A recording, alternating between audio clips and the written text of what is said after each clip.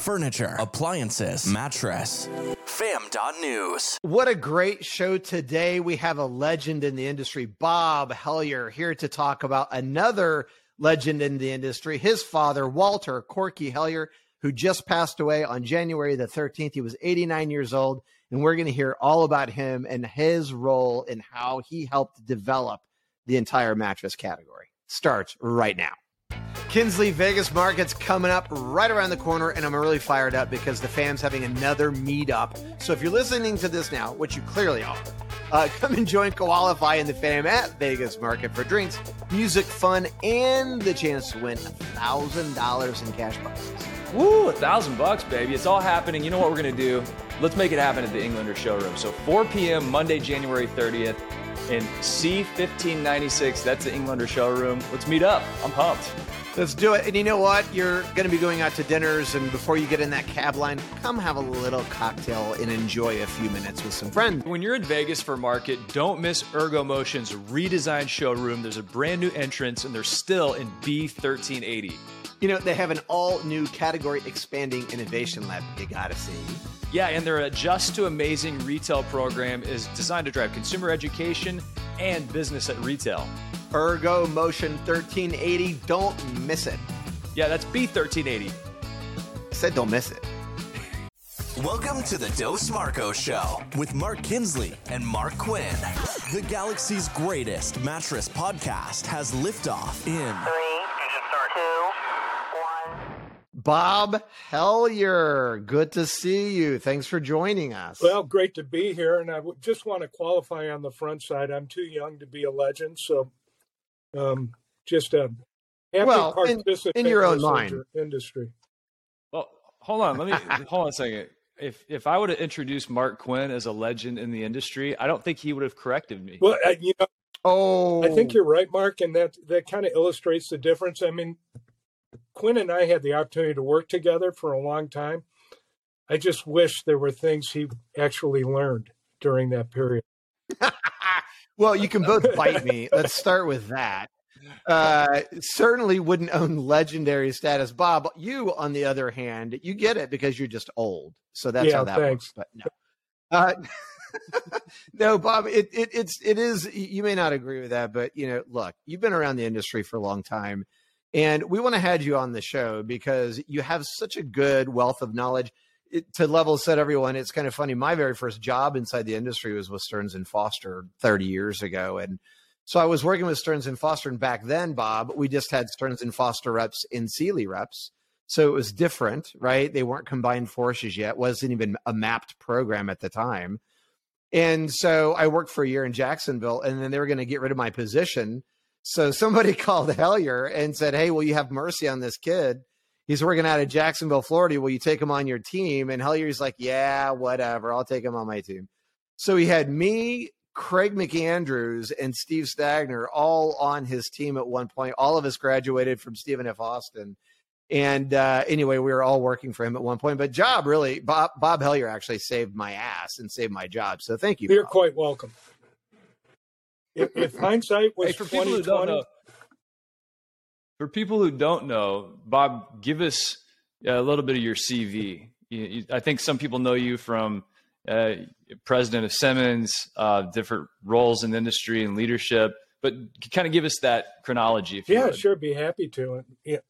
Every private equity inquiry into the bedding industry makes the same first observation, which is it's an incestuous industry. To which I always respond, yes, it is.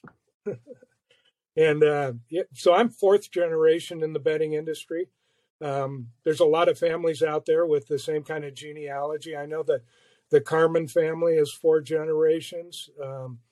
Earl was third, I believe. So the Cloughs had 3 generations, and it just boom, boom, boom. It goes on and on both sides of the fence, from manufacturing and the supply side. You look at the Wrights at Wright of Thomasville and the Culps, and there's some deep roots in this industry and long, long friendships. So my story, my first job out of college. So my dad was 3rd generation. He took over Columbia Bedding Company in Chicago, a family-owned business. He was 3rd generation. In 1968, he was president of Columbia Bedding, and he sold it in 1981, kind of right at the end of the Sealy Wars. But the Sealy Wars took a lot of gas out of a lot of tanks in the industry. So my dad sold the business the year I graduated from college. And I always joke, had I known, I would have studied. So I went to work for Stearns and Foster out of college, and it was kind of interesting.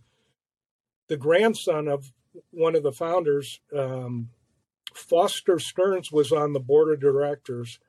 The president of Stearns at the time was a guy by the name, I believe, John Broderick. So I worked there for a couple of years, and then Ernie Williger bought Stearns and Foster, and things changed rapidly. And it was a heck of a ride. And it finally caught, and Mark alluded to it, when John Beggs came to Sealy Inc. as CEO. We combined sales forces. We had to figure out a fit for the Stearns and Foster brand. I will say the vast majority of the Sealy executives in the company wanted to make it the promotional lead-in to Posturepedic, because in their minds, Posturepedic was the greatest bed ever built. But working with Gary Fazio and Dave McElwain, they allowed us to make it a luxury brand. And it ultimately became the first nationally distributed luxury brand in the industry. And then there was, being faced with, do I want Sealy on my card? And I've always looked at Sealy as order takers. They never really sold anything. They just rode the strength of the brand. So I took an opportunity to jump over to Simmons and went to work for Tony Salvatore in Janesville with young kids at home. The promise I'd be home most nights. And that lasted about 6 months, and started spending a lot of time on the road, and ended up down in Atlanta as president of Simmons. And that's my story. Well, Bob, we know that you've had some time at Spring Air, Kingsdown. You've also went back to SSB for a stint there recently. So you've just got so much time in the industry. You and I have been very close friends for a long time, and I've learned so much from you, and your knowledge about the category is so vast. But a lot of that, Bob, comes from Corky. Yep. And we want to talk about him today and remember him because he was connected to so many people in the industry. Can you tell us a little bit about him and what he taught you maybe about the industry and maybe just in general as you were coming up in business? Yeah. When Dad was in the business, and he was chairman of ISPA in 1980, it was really... He was a founding member of ISPA, wasn't he, Bob? My great-grandfather was. Your great-grandfather, right. Was Zola Green. Here, I got... There's Zola Green on the cover of Bedding Magazine, and when he died in 1935. So look at that handsome guy. How about that? But yeah, so multi-generational. But the lesson I learned from my dad, and I had the great opportunity of working for my dad and grandfather when I was growing up in the factory, and his one lesson, his approach to life was always, "You're never wrong doing the right thing." Pretty simple, but pretty profound at the same time. And when you look at his tenure in the industry before the Sealy franchise wars that was really ignited by Ernie, who I had the opportunity to work for and loved to death, the industry was fraternal because it was dominated by licensing groups. The only privately owned, nationally distributed line at the time were Stearns and Foster and Simmons. And Stearns was really more regional than national, so it was really Simmons Company. Everyone else was spread around the country and had their regional geography to do business. So when you look at the, Vietzer Weitzers at Omaha Bedding, these are people I grew up admiring, close friends of my parents, and the Pattons at Serta Memphis, Dallas Jurgen, Spring Air, Denver. I mean, the list goes on and on. Tom Wright at Thomasville.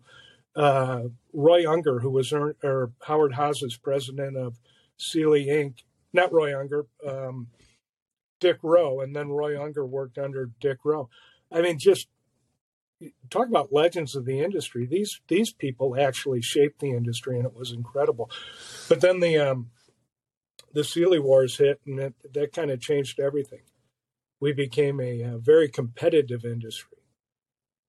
And through consolidation and everything else, it really changed its character, but it's still, I think, the greatest small industry in the world. I mean, I just love it to death.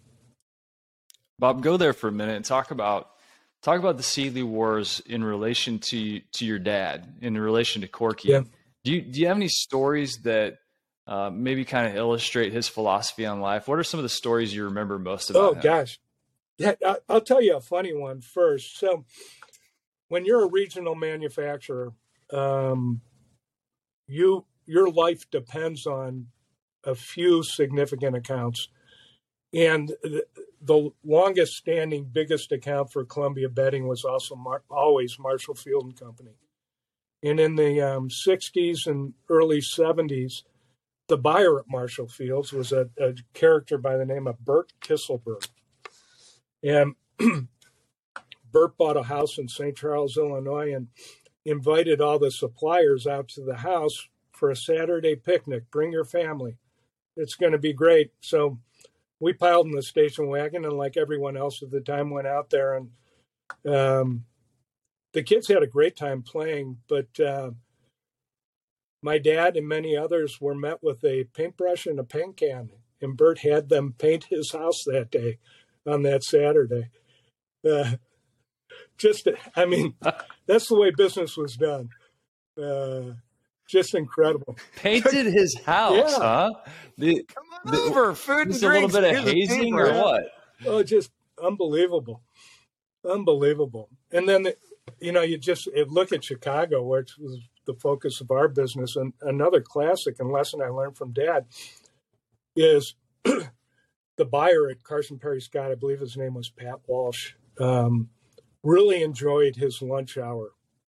I mean, if you think of Mad Men, and back in the day, what lunch hour on State Street in Chicago was always at Don Ross Blackhawk on Wabash, and it was extended. So the mattress suppliers would try to see Pat before lunch and try to get something done, but Pat was all about lunch. And he had an assistant buyer who I just loved to death, Henry Hall. And Henry was a big person, and he would often carry Pat back to the office after lunch and put him in his chair. And if you really wanted to get orders written, you took care of Henry and did it in the afternoon when Pat was having his afternoon nap. So when you look at the time, selling Carson Perry Scott was Stearns & Foster, Sealy, Serta, and Columbia Bedding. Everyone else met with Pat in the morning. My dad always made a point of meeting with Henry in the afternoon, and we wrote more orders than anyone else. It was just classic. The good old days. Pat in the morning, Henry in the afternoon. That's the sequence of Absolutely. events. Absolutely. But no, What word is? Go ahead. I was Bob. going to say, really the driver behind Columbia Bedding and my dad's approach to the business, and it really goes back to his grandfather, Zola Green, and it was always luxury, private label bedding. If you look back to the early 1900s, the tagline for Columbia Bedding was "Invest and Rest." They were selling better sleep through science in the early 1900s. And it same today. So when Dad's tenure working in different committees in ISPA, then the NABM, and eventually becoming chairman, and was getting in on the ground floor of the development of the Better Sleep Council, I think he would say that his contributions there was something that he was most proud of in the industry. And just the overall approach to the business that, if you deal in commodity, it's a race to the bottom. But if you build the best bed you know how to make, you can survive in this industry. And that was always the approach. Is that where you got your passion for product, Bob? Was Corky? Oh, no question about it. Yeah, absolutely. We tried a lot of things. It was great because in Chicago we had John M. Smith, Carson Perry Scott, Marshall Fields, at the time Wilson Jump, Colby's, and great partners to try different things with. And we did. I mean, when you look at late 60s, early 70s, 15% of the bedding industry was polyurethane foam. I mean, mostly because Sears owned Lifetime Foam, and Sears was doing a tremendous amount of their business in foam, and they were the biggest retailers in the country. Ernie ultimately bought Lifetime Foam. But, trying all those different things. So we were intertufting, 8-way hand tying. We got into foam. I'll never forget, Ike Fogel started Classic out in Maryland right at the beginning of the waterbed boom. And Soma was the hottest waterbed out there, the water tubes. So we felt like we needed representation in the waterbed business. And we showcased one on the 8th floor of Marshall Fields, right above the Walnut Room. And the president of Marshall Fields at the time, Andy, his name escapes me. Anyways, comes in, sees the waterbed, lays down on it, and it had leaked, and he was soaked from his backside to the back of his neck. He had to go change his clothes and everything else. So we weren't in the waterbed business long. But, stuff like that. I mean, we were always pushing the envelope and trying different things. I think the most intriguing innerspring unit that was ever developed was the Carr unit, KARR, later replicated by Holland Wire, which was a counter-winding coil. So left turn, right turn, which took away lean. It was an open-ended coil, so it was in a helical, but there was no knot, which gave it surface conformability. Previous to that, the only one talking conformability was the pocketed coil by Beautyrest. And they, with the Carr innerspring, they developed a spring buying co-op, and a bunch of the different regional players started buying this coil, and ultimately it became Spring Air. But I have pictures back in the day where Earl's uncle Stanley and my great-grandfather Zola were buying coils together, that's getting back there a little bit. Here, I even got a little picture. Here was the original introduction of the Carr innerspring, if you can see that. But phenomenal. Yeah. And back then you painted the units. I mean, the only thing that worked against you was noise. Every raw piece of wire in the industry eventually gets rust on it because there's moisture in the air. So the Carr innerspring was painted and baked. So it was oven tempered with paint. Never made a sound. It was phenomenal. What happened to that unit? Heirloom's still using it. So when my dad took over Columbia Bedding in 1968, his cousin, Gene Detmer, moved out to California and took that unit with him and went to work for King Karpin. Gene was president of Heirloom Bedding for King Karpin, and basically took the Columbia Bedding specs out to Heirloom and started making the beds out there, and they still use it today. I got a big kick a couple of years ago. Cleft Heirloom came out with the Heirloom Founders, King Karpin's designer collection. Anyone who knew King Karpin knew that he was blind. So kind of funny that he would have a designer collection as a blind person. But Gene Detmer was actually the one building all the beds. Hey, Bob, Corky lived a great long life. He was 89 when he passed. And I know you were close to your father. What were some of the conversations you had with him about the industry today? How did he view the evolution of where we are now? What was his view of the industry and current state? He, it was interesting when he gave his keynote address in New Orleans at the 1981 NABM convention, now ISPA. He predicted incredible consolidation within the industry. They, as an independent manufacturer, through the Sealy Wars, they were already feeling the pinch of large retailers having leverage for more co-op, for more selling subsidies, for boom, boom, boom. And he, at that point, said the future is vertical. And that was in his keynote address in 1981 in New Orleans. And who knows? I mean, the next couple months, we might see if that isn't the truth. Wink, wink, right? Right, exactly. But no, it's all about that. He was always adamant, unwavering when it came to quality. I mean, it was incredible, the synergy between the message that my dad had every day and what I learned from Tony Salvatore, who passed in December, who was the leader of Simmons Janesville. And that was, if you want job security, you produce a first quality product and deliver it on time and complete each and every day. It's such a simple formula, but it holds true today.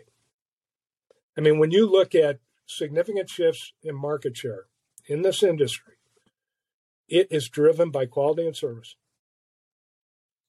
It's always been a product-driven industry, so you have to assume the product's there. It's how you support that product. And Tony and my dad always delivered the same message. And the other one that I thought was great, and what the industry's missing today is that connection with the plant and the hourly workers in the plant, because it was instilled in me and so many people of my generation that the people in the plant have bills, they have families to feed. At a minimum, they need 40 hours. The reality is they want 45 to 50 with a little overtime.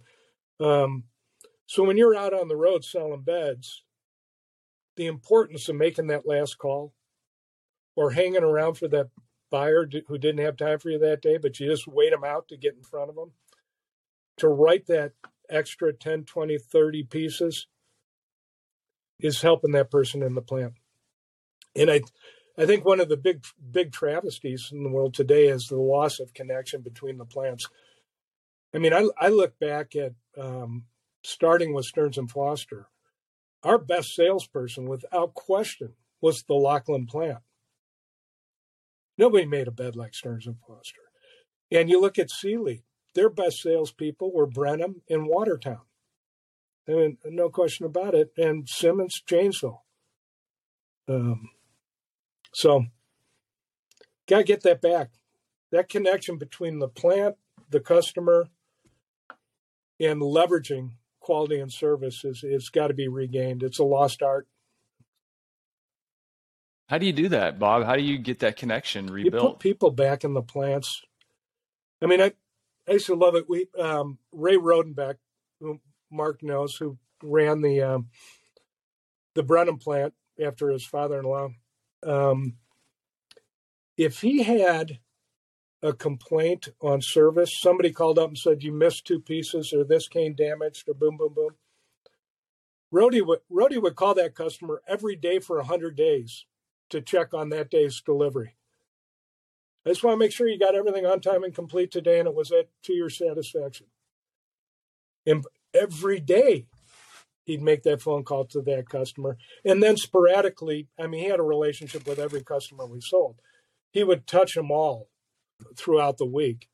But it's really simple stuff. It's fundamentals, basic blocking and tackling. The thing that kills me today, I do a lot of shopping, mattress shopping, just because I love to. There are brands out there today where the RSAs don't know how to sell them. It blows my mind.